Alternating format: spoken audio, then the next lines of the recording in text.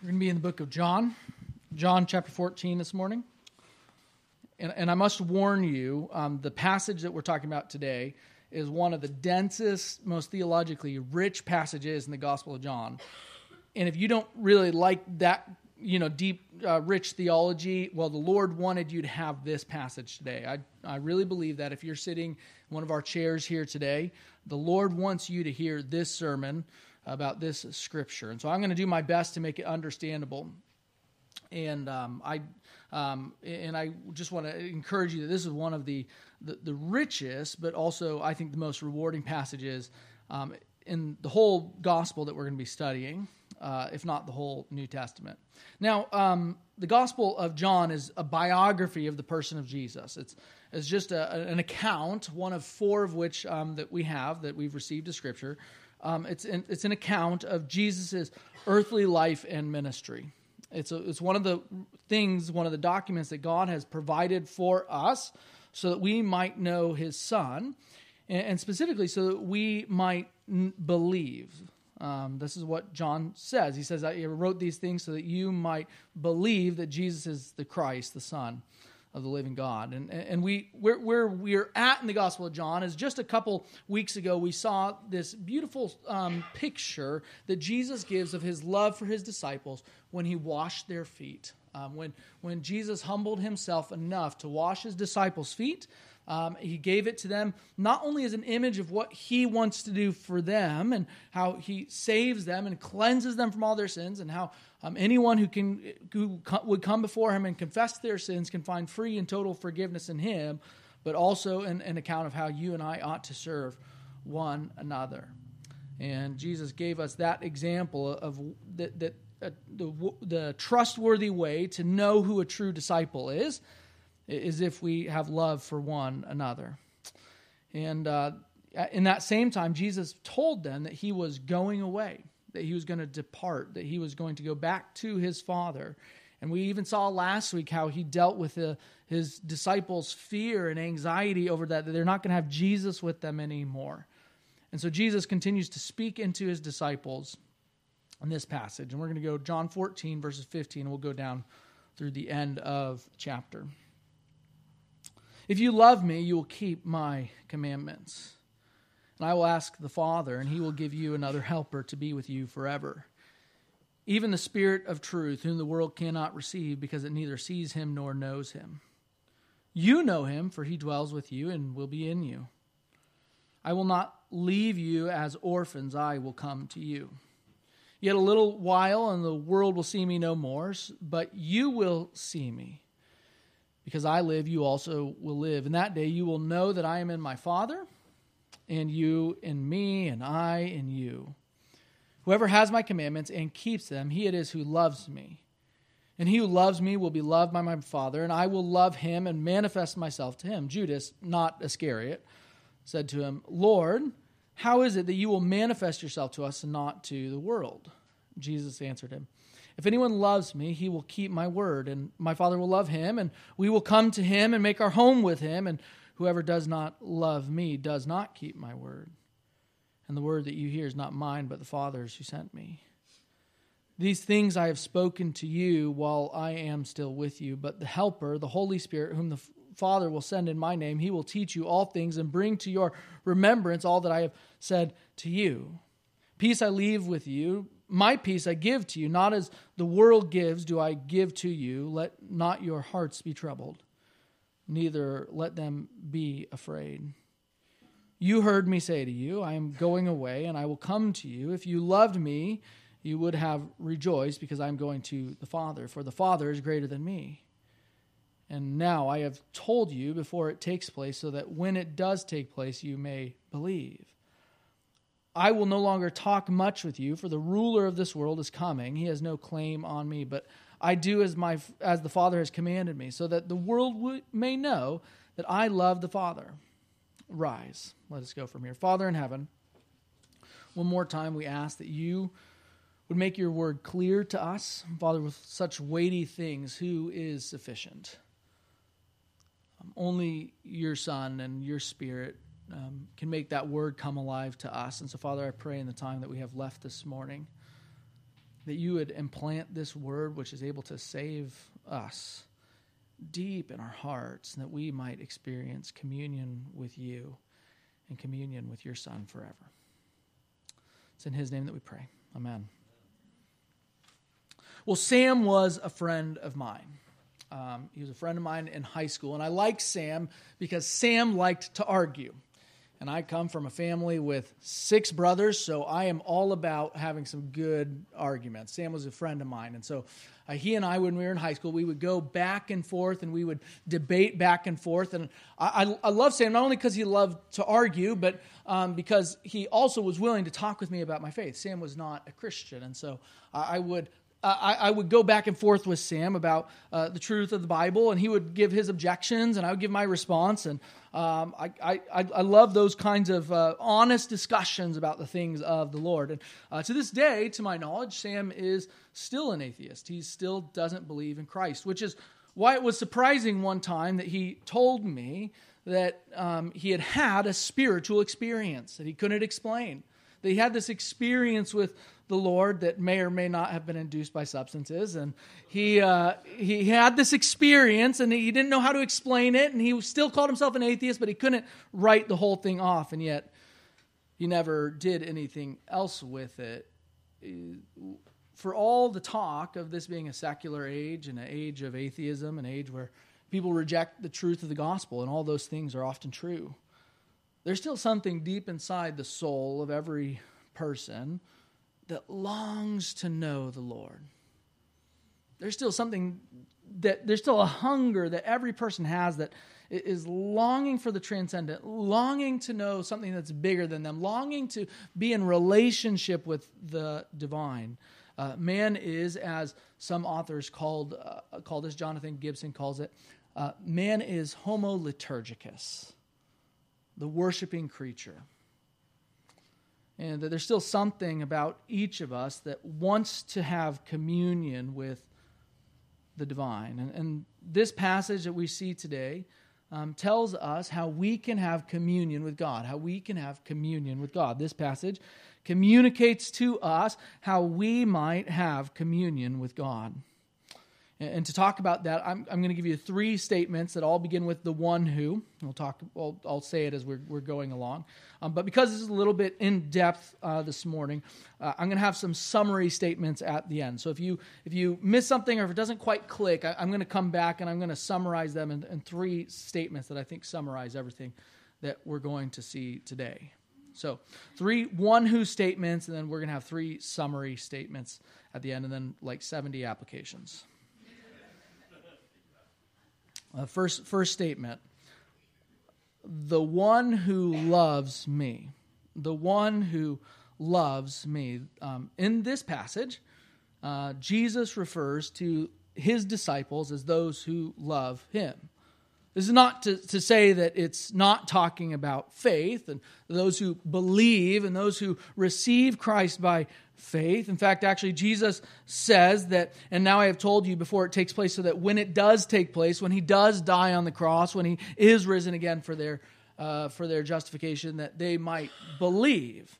So this is not saying something in addition to believing. Rather, it's framing belief as love or desire or affection or yearning or earnestness for the Lord. A disciple of Jesus Christ is one who loves him, who longs for him, who desires him. We see this in a number of places in this passage. Verse 15, if you love me. We see this again in verse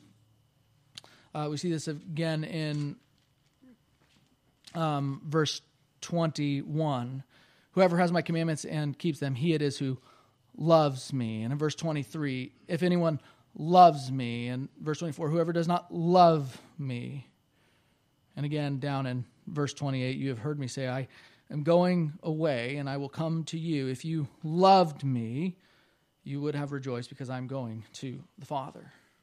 To be a disciple of Christ, to be a Christian, to be a believer in Christ, is to be somebody who loves the Lord, who not does works of love, although we'll talk about the love that we have for Christ should overflow in works. We'll talk about that.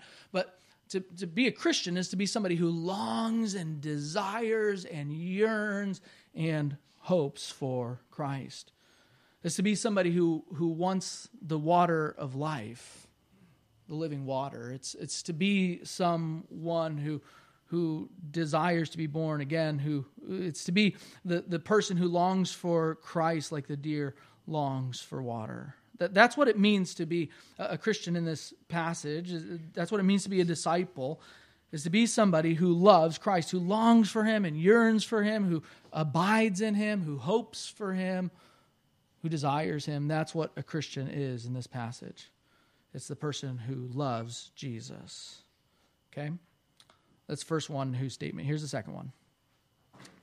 The one who loves me, or the one who loves Christ, will love one another, will love other Christians. It's pretty clear in this passage. Verse 15, if you love me, you will keep my commandments. Verse 21, whoever has my commandments and keeps them, he it is who loves me. Verse 23, if anyone loves me, he will keep my word.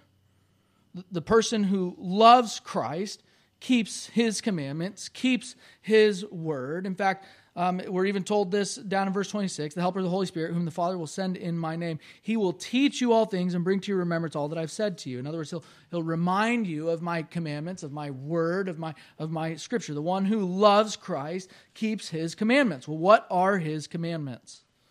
It's a good question. If you go back to the previous chapter, 13 verses 34 through 35. A new commandment I give to you, that you love one another. Just as I have loved you, you also are to love one another. In chapter 15, he says, this is my commandment, that you love one another, as I have loved you. So what are the commandments that Jesus is referring to here? It's the commandment that we would love one another. We talked about this a couple weeks ago, that the love that's being referred to here is a specific kind of love. And certainly the Bible teaches that we should love all people, that we should do works of love and charity and mercy for all those people, for the whole world. But as we talked about two weeks ago, the Bible's peculiar ethic is that the love of Christians would be directed towards one another. We saw that there's 30 or 40 commandments in the New Testament. We read through many of them that talk about how if we love Christ, we will love not just all people, but other Christians. It's so much to say that someone who would claim to be a follower of Christ, someone who would claim to be a Christian, has no right to that if they do not love other Christians. So Jesus says, the one who loves me will keep my commandment. What is that commandment? Well, that commandment is to love one another, to love other Christians, to love his bride, to love the other sheep of his flock. Here's where it gets interesting, is the third one who statement. Okay? The one who loves one another, one who loves other Christians, will have communion with the triune God. Let me say that again. The one who loves other Christians will have communion with the triune God. Now, I think it might be helpful just to do a refresher real fast. Christians believe that there is one God. You know, the Shema from the Old Testament, Deuteronomy 6, Hear, O Israel, the Lord your God, the Lord is not two, not three, not four, not five. The Lord your God is how many? One, right? So, Hear, O Israel, the Lord your God, the Lord is one. Christians believe in one God, and that one God is bound up, is in three persons. So there are three persons in one God, Father, Son, and Holy Spirit. Father, Son, and Holy Spirit. All of them are God, and there's only one God. The Father is not more God than the Son, and the Son's not more God than the Spirit, and the Spirit's not more God than the Father, but all of them are fully God. Everything that it means to be God is true of each of them. That if you were to say, Jesus, are you the one true God? He would say, yes.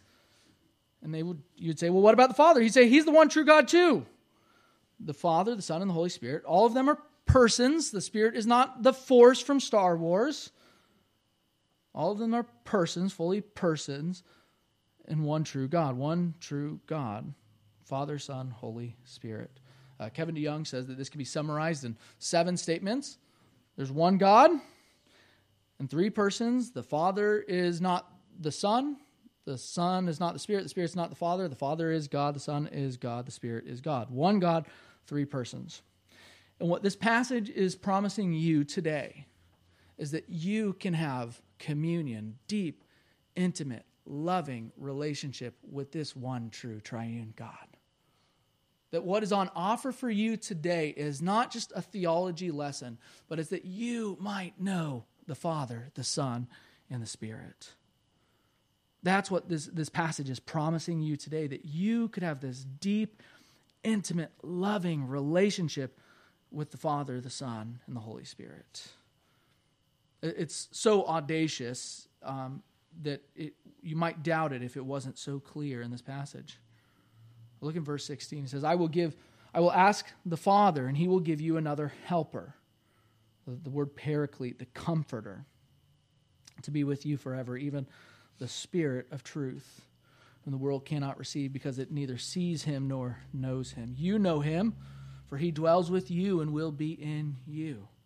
What's that talking about? It's talking about the same Spirit, the same Holy Spirit who indwells the Son is promising for his followers. This is a promise of the fulfillment of the new covenant, what we read earlier in Ezekiel 36, that God promises to give his people his Spirit, that they might have communion with him, and we see that the Son is promising the same thing.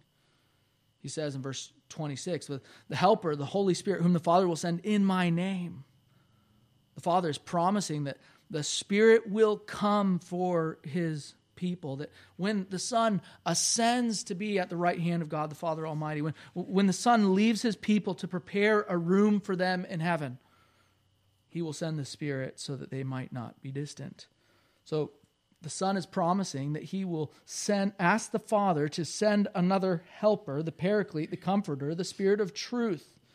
And they will recognize who it is. They will know him because they've spent the last 3 years with Jesus, and the Spirit has been in Jesus. And here's what is so perhaps surprising about this, is Jesus says, when the Spirit comes, when I send the Spirit and he indwells you, when you have this communion with the Spirit, you'll have this communion with me. Because this same Spirit dwells in me. He says, I will not leave you as orphans. I will come to you. What is he talking about? He's talking about when he sends the Spirit will be the bond of union between the Christian and Christ. That because they have the Spirit, because they commune with God through the Spirit, they will commune with Christ. He says, a little while and the world will see me no more, but you will see me because I live, you also will live.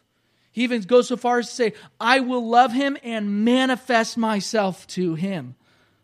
The Father says, Jesus says, I'm going to manifest myself to my people through, and they say, well, how? And he says, through the Spirit. That the Spirit will be the bond of unity between the Christian and Christ. So what is on offer for you today is not just that you might know the triune God through the Spirit, but rather that when the Son sends the Spirit, that you and I would receive the Spirit and in the Spirit have communion with Christ, with the Son of God. That even though he is in heaven, that when Christians receive him and they commune with the Spirit, they commune with the Son. It's not to say the Son and the Spirit are the same person.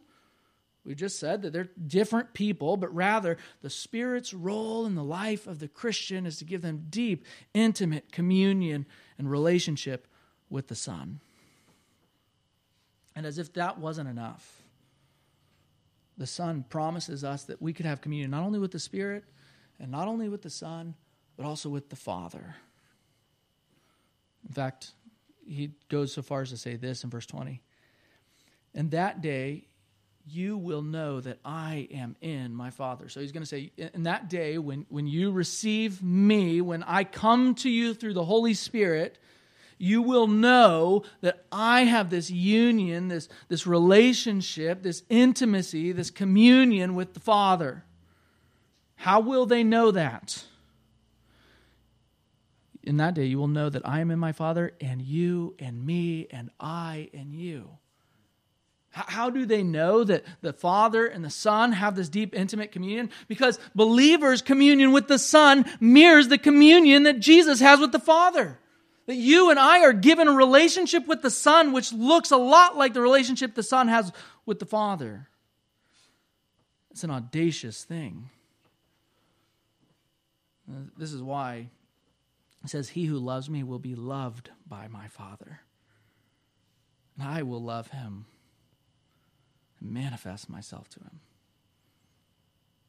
I believe perhaps the reason that God brought you here and has you sitting in that chair in this sanctuary is not warm nor cold enough. It's just right to keep you awake. Is so that you might know that what is on offer for you today is to have deep, lasting, intimate communion with the Spirit, and through the Spirit with the Son, and through the Son with the Father. The question was, well, how? How can I have that communion? Well, you keep his commandments. You keep his commandments. If you love me, you will keep my commandments. That's how you have this. He says, if anyone loves me, he will keep my word, and my Father will love him, and we will come to him and make our home with him. Whoever does not love me does not keep my words. The word that you hear is not mine, but the Father's who sent me. Whoever, verse 21, whoever has my commandments and keeps them, he it is who loves me. And he who loves me will be loved by my Father, and I will love him and manifest myself to him. So, how does the Christian have this deep, intimate communion with the Spirit, with the Son, and with the Father? Well, they love one another. They keep his commandment that they should love one another. They should love other Christians, that they should have fellowship with other Christians.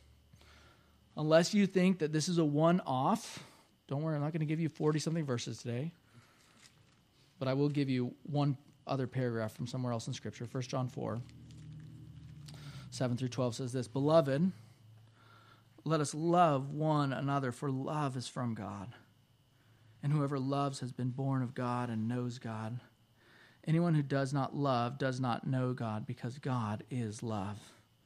And this, the love of God, was made manifest among us, that God sent his only Son into the world so that we might live through him. And this is love, not that we love God, but that he loved us and sent his Son to be the propitiation for our sins. Beloved, if God so loved us, we also ought to love one another. No one has ever seen God. If we love one another, God abides in us, and his love is perfected in us." How do you and I have this intimate relationship, this communion, this fellowship with the Spirit, Son, and Father? Well, we love one another. The question is why? Why is it that our love for one another in some way leads to our intimate relationship and communion with the Spirit, the Son, and the Father? Is it that our love for one another earns the love of God for us? That God is waiting in heaven for us to prove that we really mean it? I don't think so. I don't think it's earning things. I think rather that in the love of one believer for the other, and the love of Christians towards one another, and the community of faith, when Christians show this love for one another, when they commune with them and fellowship with them, when Christians love one another, they are expanding and growing and stretching their capacity for love.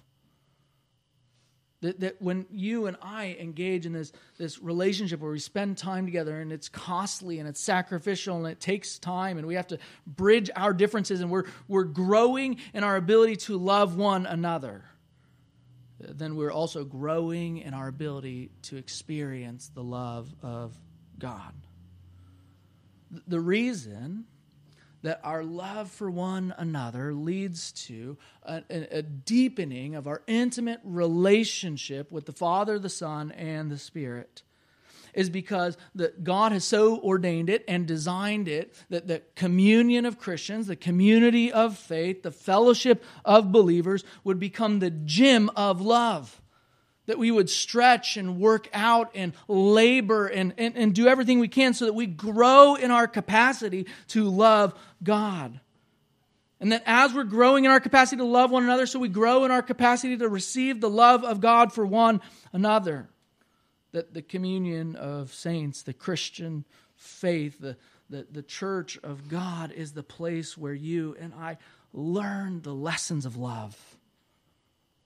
Where we grow in our capacity to understand what the love of God looks like and means. And as we grow in our capacity, as we expand in our ability to love one another, so we are more and more open to the love of the Father, the Son, and the Holy Spirit. The reason, I think, that our capacity to receive the love that comes from an intimate communion with the triune God. The reason that is only deepened, the reason we don't have a deeper capacity if we aren't fellowshipping with other Christians, is because we couldn't handle it. It's not until we work out that muscle of love and stretch it and expand it and labor in it that we can bear the love of God in Christ for us. When I was many years younger, I used to do powerlifting at a gym. I know it's comical now. And I learned, at least on several occasions, the lesson of why you need a spotter when you're lifting weights. Because if you try to lift something that is too heavy for you, it will crush you. Christians, if we have not built up the muscles of love, if we have not learned the lessons of love, then if you and I try to draw near to the flame of love, the source of love, the essence of love, and the communion of Father, Son, and Holy Spirit, it will crush us. If you and I would experience the love of the triune God and commune with it and taste it, we must be stronger in love than we are now.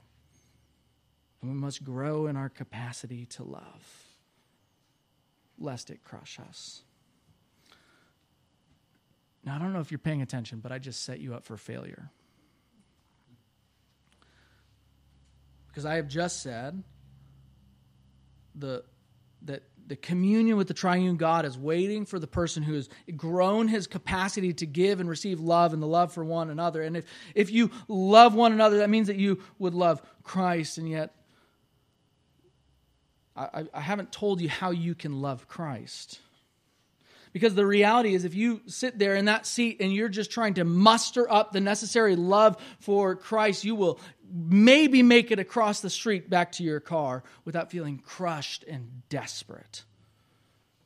Because which one of us can muster up the ability to love Christ this way? To love Christ so much that we would give that love to other people? Which one of us is sufficient for such things? The answer is, of course, none of us. But this whole chapter is assuming that we've read the chapter that comes before. That we've already read what came before in chapter 13.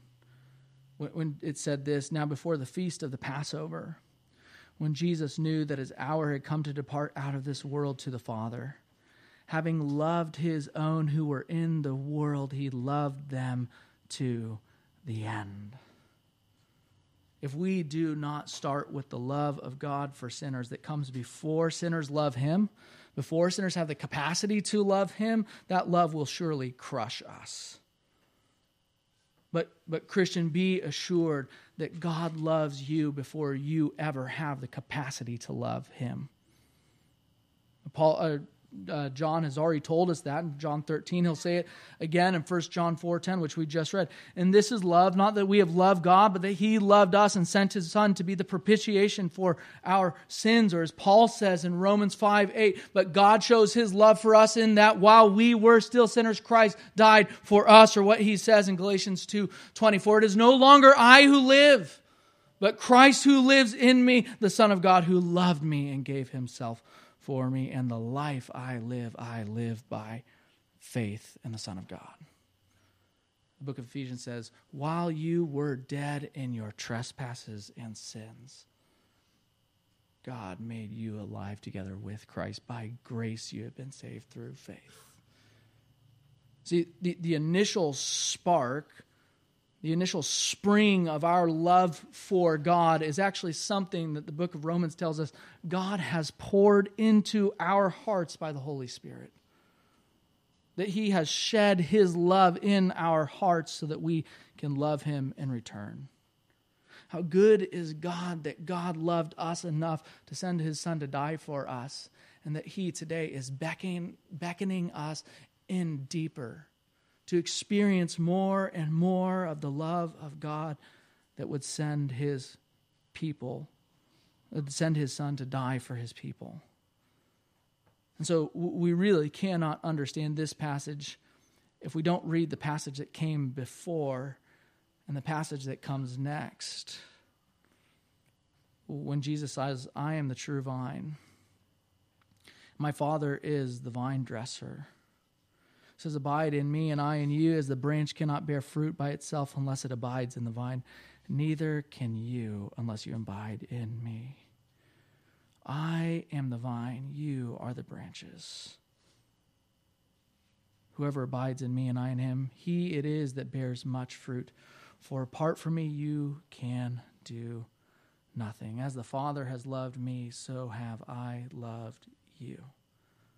Abide in my love. The love that we have for one another that leads to this deep, intimate communion with Christ itself springs forth only when we have come to encounter this love that God has for sinners, and that while we were still dead in our trespasses and sins, Christ died for the ungodly. So let me summarize all of this with three statements. Number one, we love because he loved us. We love him because he loved us. Number two, we love others because we love him. We love others because we love him. And number three, God loves us, or we walk in this communion with God, that we receive the love of God for us when we love others. Not because, as we've explained, but when we love others, we can walk in the communion of this triune God. So let me leave you with 5 applications. 5 applications. Number one is this. Jesus loves you. Jesus loves you. You have to learn how to take that from the third person to the first person. You have to learn how to say, it's not just that God loves sinners, but that he loved me, a sinner. There's this great theologian who was asked several times, and he gave the same answer every time. If you could summarize everything that you've written in your life, what would you say? And he said, Jesus loves me, this I know, for the Bible tells me so. Maybe you're here today and you think there's no way God could love me. There's no way that God would give his love for me. There's no way that I could say, not just that God loves sinners, but that God loves me, a sinner. Why would God love me, a sinner? And I would just encourage you, if you're feeling that in your soul today, to argue with yourself. Because if God can love all the other people in the Bible that are so messed up and so screwed up, if he can love David and Peter and Jacob and Judah, If you want a story of God's love, go study the story of Judah in the book of Genesis. If God can love them, then surely he can love you. It is an arrogant thing to think, I'm the exception. I'm the only one that the infinite, endless love of God for sinners could not love. Oh, Christian, we must put it into our heads to remember that God loves me, a sinner. Number 2, abide in his love. Abide in his love. Of course, we'll talk much more about this in the week to come. We'll talk a lot more about what it means to abide in the love of Christ. That like the branches get life from the vine, so you and I must Christ. We must come back to this well of love, to the spring of love, to the spark of love, to the pilot light of love again and again throughout our life. That there is no way that we'll be able to maintain a love for him or for others if we are not abiding in the love of God in Christ for us. But if I could just encourage you, in order to abide in his love, I don't know how to abide in his love without being in his word. I don't know how to do it. I don't know how to abide in his love without reading his word and seeing the ways that he's loved so many other people other than me, that he's learning the depths of his love and seeing his love. I don't know how to abide in his love without abiding in his word. And so if you're wondering practically, how do I do that? How do I abide in his love? Well, abide in his word. Read his scriptures. Get to know them. Memorize them. Commit them to your heart. Chew on them. Swallow them. Be nourished by them. And then you will know a little bit of the love of God in Christ for you. Abide in his love. Number three. We need to commit ourselves to costly, sacrificial, regular, habitual love for other Christians. That if to love him means that we love one another, that we love other Christians, then we need to commit ourselves to costly, sacrificial, regular, habitual community with other Christians. Here at Grace, obviously, we have a number of ways to do that. We have our small group ministry, our men's and women's study. If you want to come and get trashed at basketball, then come play basketball with us. Not because I also get trashed. The bottom line is this. If you were to say, I like Jesus but not the church, Jesus would say to you, then you don't really like me. Because where you find me, where you grow that muscle of love, is in communion with other Christians. Number 3, we need to treasure the love of the triune God.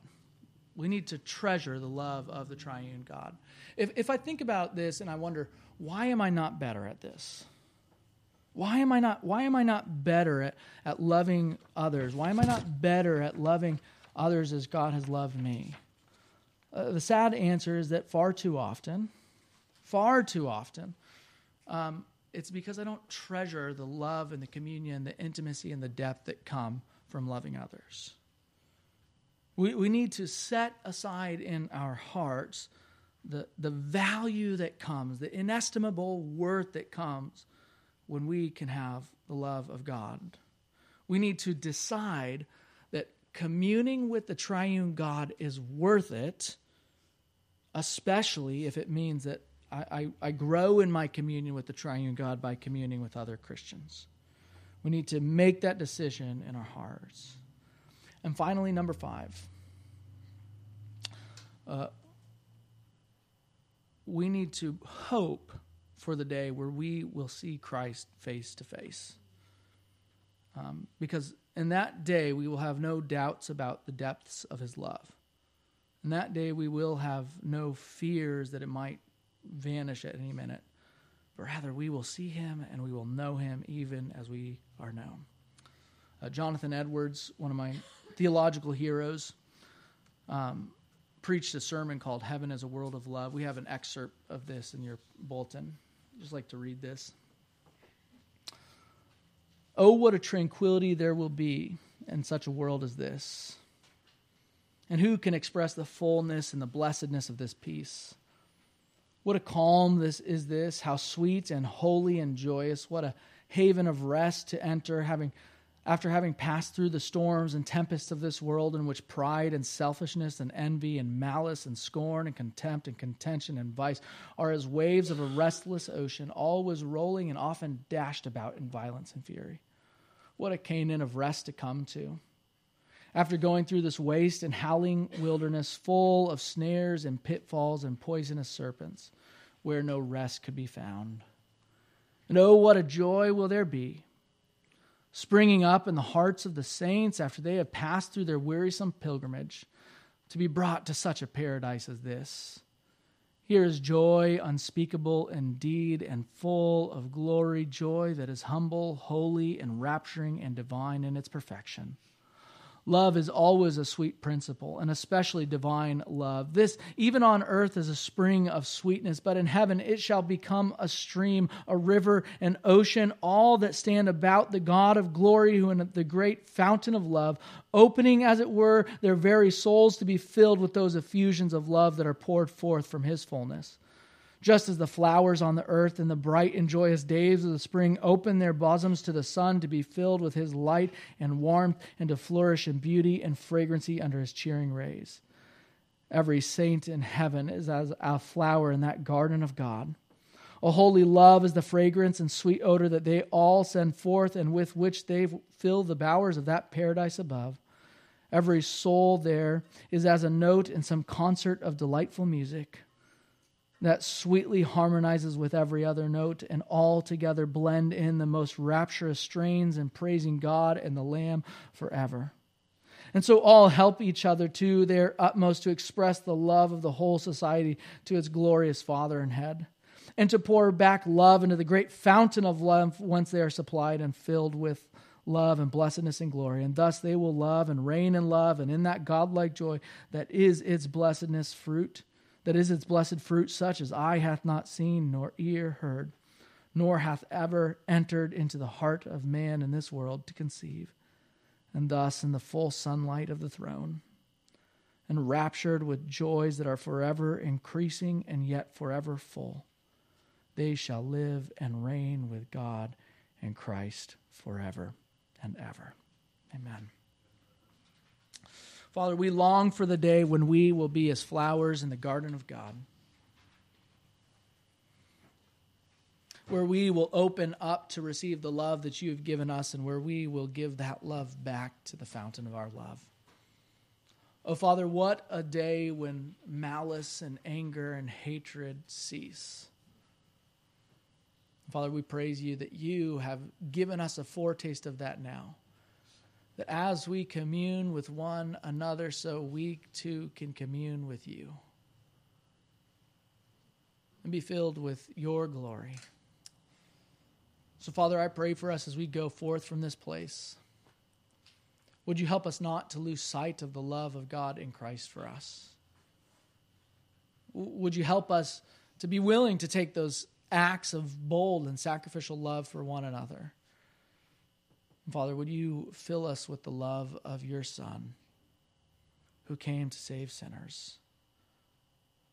Father, would you send your Spirit in his name that we might sense and feel this sweet communion of love forever and ever, where one day is brighter than the next.